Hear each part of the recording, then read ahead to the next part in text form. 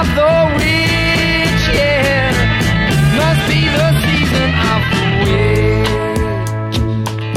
witch. Ooh, talk about setting the mood. That's a creepy song. It's a great song. It is a great song. Donovan's Season of the Witch. But man, think about that when it came out in the 60s. That thing is creepy. Nice. And perfect for this week. Welcome. This is the Fright Club Podcast. I'm Hope Madden. And I'm George Wolf, and we're from madwolf.com. Check out all the new movie releases, all the new movie reviews, madwolf.com, including the horrible new movie, Gods of Egypt, which my line was, Gods of Awful. But I'll tell you what, I've read some other hilarious reviews of that movie because it is so devastatingly bad. But there are some good ones, and we like to have those as well. And we also like to do a specific concentration on the horror genre once a week right here on the Fright Club Podcast. And boy, I'm looking forward to this one. But we're going to talk about witches, going to talk about one in particular, The Witch, which is not only which is not only racking up, I think it's doing pretty well, right? It is. At the box office, but generating a lot of conversation among fans, among non-fans, among people who don't really get it, don't really like it. And we'll get to that with somebody who, he says he's not a hater, but he's not a lover either. So we'll kind of go back and forth about what he thought worked and what didn't work. And we just love it, but you know that already. So we'll get to that, The Witches, this week. But first of all, we want to say thank you. Great response. We're so glad we did. We waited for The Witches 1 week and did Black History Month, the best black characters in horror last week. Yeah, we had a good response for that, and I am glad that we decided to do it. And I wanted to thank Maya, who posted on the Columbus Horror Society Facebook page, that she, and I completely forgotten about this actually, she was hoping to see Danny Glover in Switchback. Totally forgot about the movie. Yeah, that's the one with Dennis Quaid, an FBI agent tries to catch a serial killer who kidnapped his son. That's the synopsis. 1997. Haven't seen it. Totally forgot about it as well. Yeah, I forgot. I completely forgot about it. But it is fun to see Danny Glover. I mean, it's just always fun to see Danny Glover, actually. Oh, yeah. He's always good. But yeah, thank you for that, Maya, and thanks for all the great comments because I think people really appreciated that. It was a chance to talk about just some great actors and some great characters. Well, I think it's fun every once in a while not to do one that's 5 movies. It is. You know, just to look more closely at something else. It is. So that means that we put our favorite witches on hold for 1 week, but here we are. And let's run down, first of all, as we always do, the rules. The rules of the week. So the first thing is, this is not a countdown of the 5 best individual witches in movies. We're not doing that. And then the other thing we're not going to do is and it was just a way to sort of weed this out. So the movie has to actually have witches in it. So we're not going to do a lot of the witch hunt movies that were actually great. There's some great horror movies about that. Witchfinder General, Mark of the Devil, Black Death with Eddie Redmayne from a few years ago. So it's not going to be any of the movies where, you know, there aren't really witches, but it's the horror of the witch hunt. And then there are others that we kicked around where you kind of got a sort of a coven, sort of a vaguely satanic sort of thing going on. But if it wasn't specifically a coven of witches, so like Kill List, for example, we love Kill List, but it's kind of hard to figure out what exactly the hell that is going on there. And, you know, Wicker Man. Yeah, right? I brought up Wicker Man, I brought up House of the Devil. Right, Martyrs, yeah, but no, those don't really, those kind of fall a little outside what we're talking about here. Because you don't know, would I call them witches? I don't know. I don't know if I would or not. And then the only one that I really kicked around putting on here, I decided to leave off The Conjuring. Because, I mean, the demon there, she's a witch. Bathsheba, she's a witch. But the movie is, I don't know, it's more of a haunted house movie. I don't know. I love The Conjuring. I do too. But in terms of a witch-centric film, anyway, it didn't make the cut. Okay, well, that's borderline. But not having it on there leaves it room for something else that we haven't really talked about before. There's at least one of those, 2 of those on the list. So, and we'll get to The Witch, and we're going to bring in our senior Emmy-winning correspondent. That is Mike McGrainer. We talked to him. He was with Fritz the Night Owl, the legendary Fritz the Night Owl. He works a lot with Fritz. When Fritz joined us some weeks ago, some programs ago. And I kind of learned through Facebook from his comments, he's not exactly a fan of The Witch, not as nearly as much as we are. So when we got a hold of him about this, he said, well, let's be clear, I'm not a hater. I'm not in all the way. So we're going to talk about that. So we'll get to that on the list, and that should be fun. But let's jump in with number 5 on our list of favorite witch movies from 2014, Starry Eyes.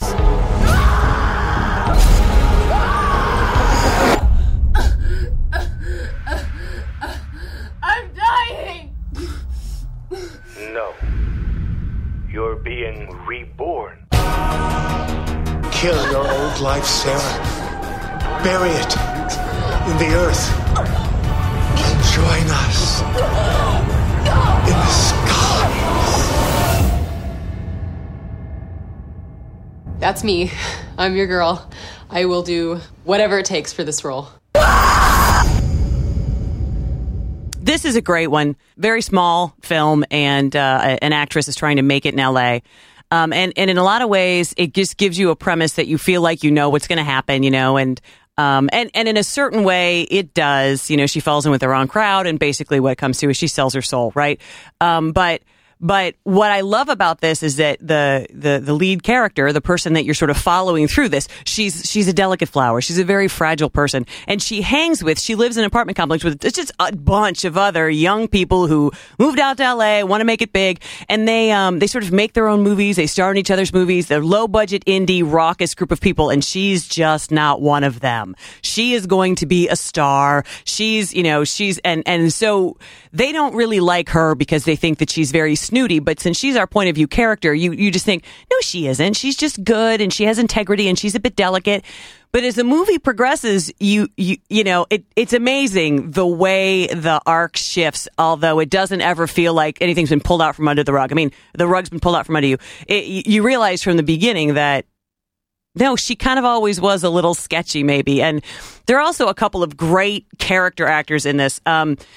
Maria Olsen, you'll know her when you see her. She plays the casting director in caps. You'll just know her face. She's in hundreds of horror movies, and she has quite a face. And at one point, the lead, Sarah, she goes to an audition, and, they convince her to, on camera, do some things she probably wasn't comfortable doing, and then it looks like she doesn't get the part.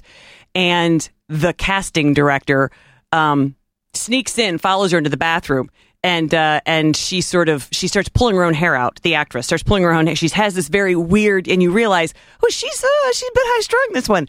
But the casting director's face is just priceless, and she asked her to come back for a second. It's just awesome, and it wasn't based on the audition. It was based on the freak show in the bathroom. Well, you know what? It's funny you bring that up, the audition, because apparently that scene was inspired by a story that another, not this actress, but another actress told the director and writer about doing an actual audition for David Lynch. Wow. So maybe David Lynch's, that wouldn't shock me. No. If his auditions get a little weird. And you know what? I wonder, so the producer, the actor Louis Desarian plays the producer who's kind of the lead of this coven, who's going to convince her to do what she really shouldn't be doing so that she can become famous. And he is so effortlessly creepy. But now that you say that, I feel like maybe he's got a little David Lynch about him. Like maybe he kind of does. And then, where it goes, it takes you to this, black mass sort of horror. And then after that, it just goes nutty. And, it's very bloody after that, and it's just kind of fascinating because it's got a lot of surprises to it. And it was actually started as a Kickstarter. A lot of projects are these days, and it was aided a lot by fans of the author Chuck Palahniuk from Fight Club. That's right. Yeah, a lot of his fans kicked in for this, and the co-writer and director of this movie, Dennis Widmeyer, I guess now runs Chuck's website and has a lot to do with his social media. Wow! So they're buddies, and Chuck's fans had a lot to do with getting this thing made. And it is number 5 in our best witch movies, Starry Eyes, and that is from 2014. Number 4 is one we've talked about before and goes back a ways. And I'm really not a huge fan of this movie, but I am excited about what I hear about the remake. But let's go back to 1977 and the original Suspiria. Roses are red, violets are blue, but the iris is the flower that will mean the end of it. You can run from Suspiria, but you cannot escape Suspiria. The only thing more terrifying than the last 12 minutes of Suspiria are the first 92. It's funny. I remember when this came out when I was a kid, and I would go to the theater to see something else. If it was 77, I assume I was seeing Star Wars. And I'd see the poster, and the poster said that tagline, the only thing more terrifying than the last 12 minutes of this movie are the first 88 or whatever it is. And I thought, ooh. And then when I finally got around to seeing it, I just was underwhelmed. And I know it's got great, thought of by a lot of fans. It's such a great movie. I never thought, maybe I need to see it again. But the early word on the remake of Suspiria is good, because apparently it's going to be starring both Tilda Swinton, Woo! nice, Dakota Johnson, and is going to be an Italian director who did I Am Love. Is that right? Luca Guadagnino, he said, without any Italian accent whatsoever. So I apologize for butchering that. But that's coming up, I think, 2017, which will be the 40th anniversary. So my hopes are high for that one. But we're talking about the original in 77, and you like it better than I do. I do. And I mean, neither one of us are huge fans of Italian horror, and neither one of us are huge fans of Dario Argento. I think this is his best movie. A lot of people do, I think. And, it has the earmarks that I'm not a huge fan of in his work, but it's gorgeous. It's so colorful. It's eerie. You've got these really long, big, glorious, cavernous, rooms and these incredibly ornate wallpapers. I mean, it sets such a fractured fairy tale story. Well, that's interesting, because the word is Argento had his cinematographer watch Snow White and the Seven Dwarfs, yes, clearly, to have model the color scheme, because that color scheme is so saturated. Yeah. And all the way back to, what was that, 1937 for Snow White and the Seven Dwarfs. But that's interesting you bring up the fairy tale angle. Yeah, well, and Jessica Harper has a very Snow White look about her. And it's funny, the same sort of look, I think, you can find in Tale of Two Sisters, which we're going to show in Fright Club in a few months. It gives it a creepy fairy tale feel about it, and that really works well for Suspiria, because it's basically the story of this fragile girl. She's a ballerina, and she's just sort of off on her own, and it's not in an enchanted forest, but it's definitely an enchanted land. And people are dying, and in a very sexualized and boldly red, bloody way, as is usually the way with Argento films. Udo Kier makes a cameo. I love him. I love him in all the things. Yes. It just looks great. It just really does. I think that Argento has created an eerie, ethereal atmosphere in this film that I don't think he was able to match. Even they're not exactly sequels, but the other two witch movies that he did, the other two, Mother of Tears and Inferno, the Three Mothers films. Yeah, that's the trilogy. Yeah. That he refers to, the Three Mothers trilogy. But the interesting thing about this movie that I found out was that his original idea for the school was that it would not accommodate girls any older than 12. But then the studio and the producer denied that request, because the film was going to be too violent, involving children, and they thought it would certainly be banned, and that wouldn't hold up. So he raised the age limit of the girls to 20, but he didn't rewrite the script. So the naivete of the characters is still there, childlike dialogue is still there, and also you might look at all the doorknobs on the doors. They're very high up. They're closer to the actresses' heads than doorknobs would be for an adult. And to raise their arms in order to open the doors, just like children would. So it's interesting how he accommodated the producer, right. I'm not going to change anything. I still want it to have that childlike quality. There's something about Italian horror, especially his and Mario Bava's, that and Lucio Fulci in particular, they feel surreal to a certain degree. Yeah. And I think that Argento establishes that most effectively in this movie, because I think it works better for the film itself than it does really in any of the other Italian films that use that idea. There are a couple of other could be. So the Witch School, right away, it makes me think of The Craft, right, from 1996, which is, kind of a favorite. It's not great. It's not fun. bad. Anything with Fruza Balk. I mean, Yeah. she's just such a perfect witch. That's not the first or last time probably she's played a witch. Well, definitely not the first time. But then the other one that I think, especially because of the Italian connection, Black Sunday, right? Mario Bava, Barbara Steele. God, Barbara Steele. She's the best.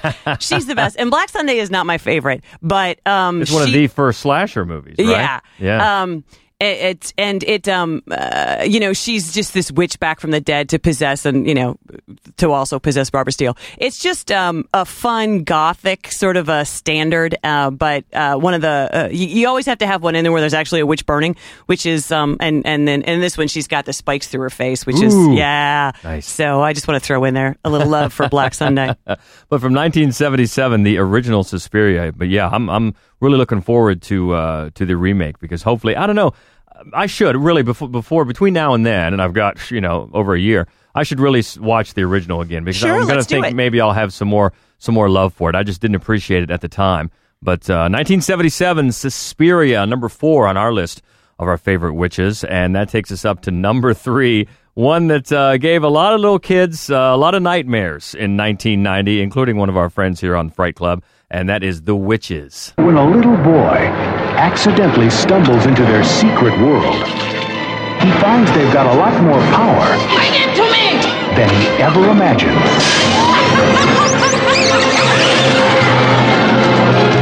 Grandma, it's me, Luke.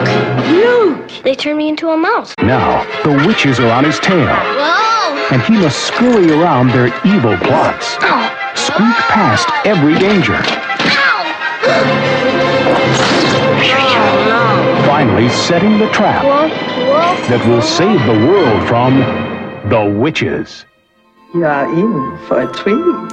I think that there is a possibility that I would have overlooked this were it not for the fact that Dr. Neil McMarshall, senior Stephen King correspondent, also known as NACMAC, he tweeted it to us that this should be on here, and I thought that's absolutely true because first of all, Angelica Houston is amazing in this movie, and and it is actually quite creepy. It is really scary.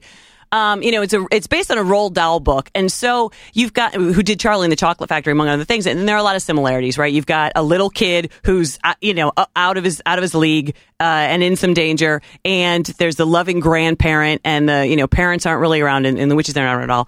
And there's a great amount of darkness to almost everything that Roald Dahl wrote, but never more than this movie. Yeah, and it's interesting because it's kind of a double-edged sword of his reaction to it. On one hand, he was apparently appalled at the vulgarity, the bad taste, and the actual terror, horror of certain parts of the film, and he wanted his name and his title taken off the film prior to the release, but then he got a very apologetic, complimentary letter from Jim Henson himself, and Dahl, withdrew the threat. But on the other hand, he didn't like that they changed the ending because, spoiler alert, in the ending of the book, Luke remains a mouse.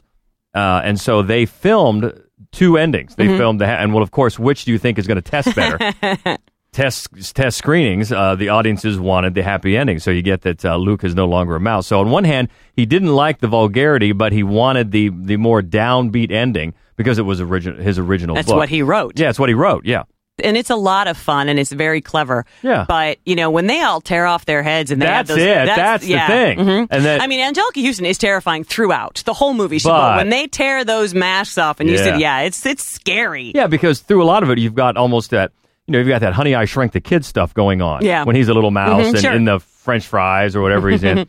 But that's it. Because, she's a commanding presence. Always. But when they reveal that makeup, which, back then especially took hours, I guess it took her like 8 hours of makeup for that face. That is. And then the way it's shot, it's kind of shot with crazy angles, coming up on them and almost like a carnival, like a House of Mirrors type of thing. I can definitely see where, I was too old at the time, but I can definitely see where kids would be creeped out by that. Oh, it's a good, creepy, scary witch movie, I think. So that's number 3 from 1990, The Witches, on our top 5 witch movies. And that brings us up, oh man, we're getting good now. Number 2, the classic, the iconic from 1968, Rosemary's Baby. What have you done to it? What have you done to its eyes? He has his father's eyes. What are you talking about? Guy's eyes are normal. What have you done to him, you maniac? Satan is his father, not Guy. Hail Adrian! Hail Adrian! Hail Satan! Hail Satan! And didn't we all kind of figure that somewhere a witch was going to look like Ruth Gordon? She's a lovable old lady, but not really. No. Eat your mouse. I brought you a nice mouse.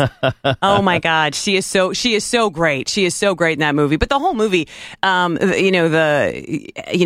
Farrow's handicapping pregnancy, for me, makes the entire film so uncomfortable to watch. Well, she just is the picture of vulnerability. There's so many things going on. Of course, it's another thought of as another trilogy, right? Roman Polanski's trilogy, along with Repulsion and The Tenant. About apartment and city dwelling. Mm-hmm. So, boy, that comes into play in this movie too. Oh, very much. Yeah. And it's a great idea. Because you don't really think of witches as being an urban blight, right, right. And it's just I loved the idea of it being, not just any old city. I mean, it's a very upper crust Manhattan. It's just, it was no place you expected to see. Well, I believe that building was the Dakota. Yeah, it was where Dakota. John Lennon was murdered. Dakota. Yeah. And but the other thing I loved is that the just absolute lack of glamour. They're just frumpy old people, and then the old women who just want to, get the breast milk, after the baby's born. Just, you know what I mean? And not to say that witches are necessarily glamorous, because they usually seem like hags, but these people are more like cafeteria ladies, which I loved. I loved because you think to yourself, well, why exactly have you sold your soul then? I mean, what are you getting out of this exactly? You live in this apartment and I don't understand, but it's just a fascinating take on it, I think. And one of the things, interesting ways that Polanski shot a scene, the scene where Rosemary was calling Donald, the guy who mysteriously goes blind. Yes. Mia Farrow did not know who was going to be speaking the lines on the other end. Turns out it was Tony Curtis. And she didn't know that, and so the scene, she shows some confusion because in reality, she thought the voice sounded familiar because she knew Tony Curtis, but she couldn't place it. So you kind of see that on her face, and it's interesting to hear those stories of how directors play with their cast to get certain reactions. Yeah. And not only that, but in the scene where she goes into traffic, apparently that was just real. He just said, go do it. No one is going to hit a pregnant lady. Wow. Yeah, which is... Yeah. Wow. Yeah. But there's so many creepy angles to this movie, and in a way, without getting into the witch, it has that slow build about it. Does. Not quite on par with The Witch, but it has that slow build where if you didn't read the book, if you didn't know what was going on, what is going on? Yeah. And her husband is so complicit in this whole thing until you finally get to the fact where she's drugged and they're conceiving, and you see that crazy face, that devilly face, that mask, which, by the way, that costume was later reused in. Have you seen a movie called Asylum of Satan? No. From 1972. They reused that suit. So might have to look it up. Might have to check that one out. Yeah. But and there are parts of that, like that scene, very surreal. Yeah. Because she was on drugs. She's drugged up at the time. Yeah. But still very surreal. And it all just the has dream sequences are really fascinating. And just even the simplest way he used the cinematography, especially inside the building, it was just so evocative. It made you feel like, what's around this corner? Are they going to get around this corner? I want to see what's, it was just masterfully made. Yeah, and another choice that I think probably a good choice that Polanski made. Originally, one of the producers wanted you to get a final shot of a real grotesque baby, just give you a shot, and they wanted it to remain ambiguous, which I think was a good choice. I do too, because it's difficult. Anybody who's seen a movie with a zombie baby, it's difficult for that not to come off as comical. Or that baby in Twilight. Remember that baby? Oh my God! What was her name? Renesmee. Renesmee. Oh my Lord. Awful. Yes. But anyway, let's talk about good movies. None other than we talked about the book. It was written by Ira Levin. I'm not sure. He proclaimed that this movie was, quote, the single most faithful adaptation of a novel ever to come out of Hollywood. Wow. Yeah. Apparently they just took sections verbatim from the movie, and he was obviously quite pleased with it. Well, yeah, I imagine he would be. It was clearly a brilliantly written novel then. Yeah. Yeah, and it still, it still holds up today. It definitely does. Yeah, it definitely does. And Mia Farrow's performance is just, it's fragile but it's believable to the degree that she just keeps going back and forth, and you want to yell at her, like, no, you shouldn't feel like that. Right. You should feel better than that. Yeah. But then they bring her friends over, and it's like they address everything right as you're thinking it. They address it in the film. And then finally they're out there, and the Ruth Gordon and all the people are out there with the Hail Satans, and they're putting up their drinks. Oh my God. Yeah, and she also set off kind of a fashion trend with that haircut. Yeah. That was actually, they flew in a young Vidal Sassoon to cut her hair, and it became, the new, what was that, a pixie? What do you call that? Like a pixie cut? Whatever. But so it had all sorts of sociological implications. But the haircut was amazing because what it did was emphasize her frailty. That's what it did. Yeah. It made her look less healthy and more fragile. And I loved, the thing about Ruth Gordon is that there's such an absurdity in every scene that she's in. I mean, she plays it comically when nothing else is comedic in the movie. Right. And it just makes everything like off kilter, which is perfect because there is something definitely strange afoot. Yeah, and her voice and her way of delivery is always just kind of funny. Mm-hmm. Yeah, and it puts everything off kilter, and she is so frail looking, and then she's either weak because she's pregnant or hugely pregnant because she's such a small bodied person, or they've got her full of drugs or whatever. And it's total helplessness. And it gives you that creepy feeling pretty much from start to finish. So that was one of the all-timers from 1968, number 2 on our list. And that is Rosemary's Baby, only leaving one room for one at the top. And that is our new favorite from just this year. And I'll tell you right now, we are going to give some spoilers. If you haven't seen The Witch, you might want to put on some Barry Manilow or something and feel better, because we're going to get into this with our special guest, but it is The Witch from this year. This wilderness will not consume us. Who's there? You've cursed this family.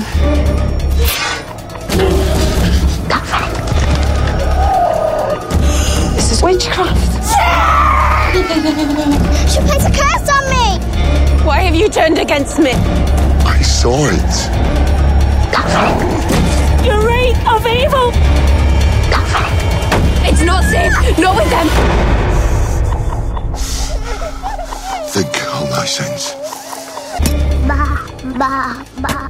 Yeah, we love that movie so much, and we want to get into it in full detail. So once again, let's give you that spoiler warning that there's no real way to get into the real meat and potatoes of this, why it works for us, why maybe it doesn't for somebody else, without giving away some plot points. So fair warning, we will probably do that. And we welcome in, back for his second appearance on the podcast, an Emmy winner for his work with Fritz the Night Owl. It's Mike McGrainer. Hello, thank you. Hey, glad to have you. And it's funny, when I reached out to you about this, and you said, "Oh, my reputation is preceding me about." I was scared I was about to become the most hated man on the Fight Club. No, not at all. I think it's interesting because a movie like this, and when we first started talking about it, and when we were lucky enough to see it, at least a week or so early, we knew right away it was going to be polarizing. It was just going to be one of those movies. Yeah, honestly, I thought it would be more than it is, although I have talked to several people who just thought it was boring. They were bored out of their minds. And I was at an Oscar panel the other day with John DeSando, who does It's Movie Time on WCBE, and he didn't think it was boring. He enjoyed it, but he wanted it to be metaphorical. He didn't like any of the scenes where it became reality. Mm-hmm. So we've talked about it at length. We don't want to put words in your mouth. So just give us your, what worked for you, what didn't. What's your take on it? It's interesting what John said, because I kind of agree with that. Here's my stance on the movie. It's a very well acted, very atmospheric drama. Nothing about the movie scared me in the slightest, and that's what kind of disappointed me. And I think ultimately it's just the marketing and the hype behind this, the endorsement by the Satanic Church, yada yada yada. It's marketing at its best, but it didn't deliver on the hype that was in my mind going in. And I think that the biggest problem is, it obviously, you look back to things like The Village, which was by M. Night Shyamalan, and of course when that came out, everyone hated it because it wasn't the horror movie that they were going to see. It was a drama. Didn't mean the movie was awful. It just meant that, it was not your expectations. I think where The Witch would have been terrifying to me is if in the film you would have never seen the witches whatsoever, because the whole point of the story, if we're isolated with the family, if we're right there and we're alone, and their faith is destroying them and they're falling apart, it's a very well acted drama. And then if the girl would have talked to the goat and wandered into the forest to see the witches floating, and then she began to float and smile, that would have been the best like the because you're not sure something's out there. That would have confirmed something was out there without you peeking behind the curtain away from the family and seeing what was out there. Well, that sounds to me, correct me, that sounds to me like a little bit of a contradiction, because it sounds like you're saying you actually would want even less. On one hand, you're saying not much happens. On the other hand, you're saying I'd like to better if even less happened. Well, I felt that the couple scenes where you did see the witches in this film I felt like they were put in there because there was nothing happening. So that was my other gripe. I think the movie would have been more effective that way. I don't know if I still would have liked it. Because I think my biggest problem is the fact that I was just waiting for something to happen. And another movie I'll reference is Rob Zombie's Lords of Salem, which is not a great movie by any means. I like it because I like Rob Zombie, but there are scenes in that movie where you are startled by something that you catch in the corner of a frame, and it sends a chill up your spine. And even though it may not pay off in Lords of Salem the way you want it to, it's sort of like there were those moments of uneasiness and just like, ooh, when you're driving home after the movie, you're a little disturbed. And I guess that's exactly what I expected from The Witch. And while the moment it was over, we watched it at 1:30 in the morning, and the moment it was over, I went upstairs, I turned the projector off, and I went home, and I just didn't feel the least bit creeped out. I felt like I had watched Little House on the Prairie with a rotten apple being thrown up. Wow. We've said before, horror is a lot like comedy, where, a comedy, either it's funny to you or it's not, and it doesn't really matter. It's like nothing somebody else could say could change that. And I think to find something scary, it's exactly the same way. I've said many times on the podcast, the movie The Blair Witch Project scared me like no other film I had ever seen, because it hit every single one of my personal primal fears. And a lot of other people thought it was the most boring thing they'd ever seen. For me, the way that the unerring authenticity of the movie, it obviously made everybody think of The Crucible. Everybody thought of The Crucible when they're watching this movie. And then the fact that he just upends your expectations in a way that, you're so used to seeing films like this where it's really about zealotry and how your dogmatic following can turn on you and you turn on each other. But in this case, and it's also the isolation of this family, that there really was something, to me, was just a fascinating and incredibly creepy turn. And then the other thing is, by the end of the film, when she talked to the goat, you're thinking to yourself, I hope that goat talks back, because what else is she going to do? And then you're like, how bad off could it be that I'm hoping the goat talks back? It's got to be a worse decision, but what else is she going to do? And that is to me, so unsettling, that there was a part of me that hoped the goat would talk back. It's a part of me that hoped Satan was going to give this woman a deal. That is that was just the most unsettling idea to me. When you say that, it is interesting. I'm with you 110% on the Blair Witch, and that's another one. We were talking about it as a staff. It was one of those things where I brought up the Blair Witch, and I said the scariest thing about that is, in the end, when you saw the guy standing in the corner, yes, you knew. That terrified me, because it's like there is no hope. There is this, and I guess but again, if you think about that, the Blair Witch and this are very similar, and the fact that there wasn't much that happened in the Blair Witch. They found that little, I think it was a tongue and teeth in the handkerchief. Right. Exactly, yeah. There were just a couple little things, very similar. The difference is, we didn't know if there was a witch. We knew something was out there, and we didn't know till the end that it is the story repeating itself and making the kids stand in the corner while the other one's killed, and I guess the fact that you kind of knew, oh my God, there's the reality of it, there is a witch, was scary, and equally terrifying in The Witch. But again, we knew the witches were out there. We had seen them on screen earlier, and I guess it's kind of like the family didn't see them. The family didn't know where their baby went, and I think that if we were stuck with that, if we were with them and we were banished and we didn't get to peek on the other side of the woods, it would have just been more effective, I think. So, I don't know. And plus, I kind of get a feeling with not only The Witch, but going back a couple of years, with It Follows even, and movies like that, I guess what they're calling indie art house horror. Babadook. The Babadook. They get these build-ups, and number one, you've got the whole, today's internet, mindset where no, if it's popular, I'm going to rip it down. But then I'm not sure it's fair to, knock a movie down for the hype, because aren't those two separate things? You've got the hype and the movie itself. On the other hand, I do think it's happened to me before where I'm so disappointed in a film because my expectations were high. And it's not necessarily the fault of the movie, but that doesn't change the fact that I didn't like it because I thought I would like it more. Yeah. This is 110% my messed up head, because I guarantee. Enough people like this. It's an 83% of Rotten Tomatoes. Like, there's no way that this is a bad movie. This is just. I had a friend who saw it at Sundance, not this year, but the year before, and he came back just terrified and said, and so he told me over a year ago that it was one of the most terrifying movies he has ever seen. And so that's my fault, because for a year I could not wait to see this. Well, but I can also tell that you have the respect for how well it's put together. Sure. I mean, the look of it and the production values are astounding. Oh yeah, absolutely. I mean, the movie, as I said, like if they would have said, this is a very powerful drama, I almost, you could have put the same movie in front of me and I would have been like, awesome. I don't know. It's just a weird. It's all the expectation. I think it's not. I think of movies like The Exorcist or The Shining or Suspiria, and those slow builds that like pay off, and then you listen to The Witch, and these reviews are like one of the most terrifying movies ever made. And I guess that's where I was just like, aren't you going a little, like, aren't you sending people in a little high? Like, you kind of want to send them in low and then have it scare the hell out of them. Mm-hmm. So okay.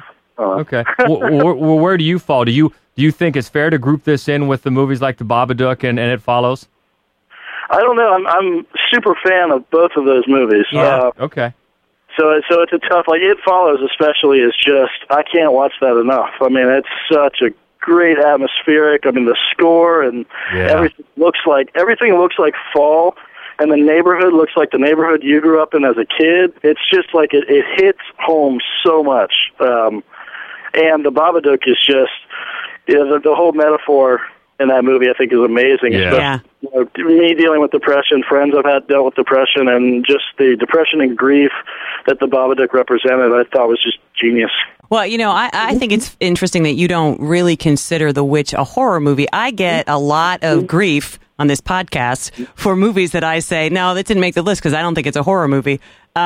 And this, to me, from the moment that baby is gone, and then that, the bathing scene after, it's a horror movie to me. It is. And oh my God, the creepy twins. Yes, please. Every time they did that, I was like, ah!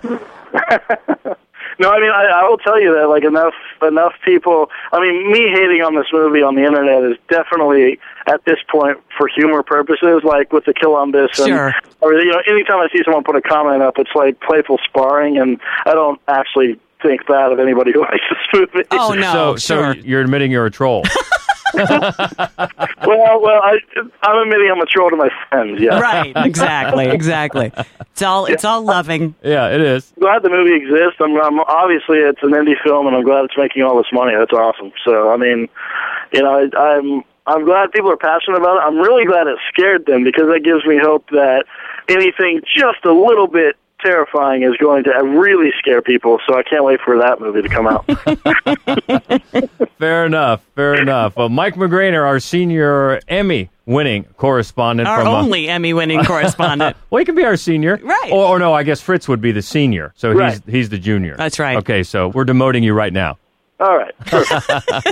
Hey, thanks for the insight. I appreciate it. We appreciate it. Yeah, thank you. All right, so a little bit of a dissenting opinion. Obviously, he doesn't hate it. No. But he doesn't like it. He acknowledges that it's a very well-made film. It just didn't scare him. I don't know how you can't. No. Even if it doesn't scare you, absolutely. It's such a well-made film. It is. Even if it doesn't scare you. And by the way, if you have your own thoughts, or if you like this type of conversation, I really have to recommend a column on, I think it's medium.com, written by a guy named Jason Kaufman. It's been shared around some of the horror sites, as you can definitely find it on the Columbus Horror Society that we frequent. The guy has just great thoughts about this whole pushback to indie art house horror, and how he's hoping that the two camps can coexist without cannibalizing each other. It is a really well-written article. I think it's called This is Why We Can't Have Nice Things. Right. It was great. So check it out. It's very, very interesting. And by all means, let us know where you come down on this, on The Witches, if there's something we missed, or where you come down on The Witch itself, the movie. Let us know. Twitter, of course, we're at Mad Wolf, MADDWOLF. Facebook, we're Mad Wolf Columbus, and we always love to hear from you. So as of right now, I don't think we've really landed on next week's topic. We got a couple kicking around, but we haven't, entirely decided. I know the week after that what we're doing. There we go. It's going to be our next Fright Club Live. That's right. And we're going to count down the 5 best Irish horror movies. And we're going to show a really super fun creature feature called Grabbers. Yeah, and we're going to drink, and we're going to take a shower with Irish Spring, and we're going to eat our Lucky Charms.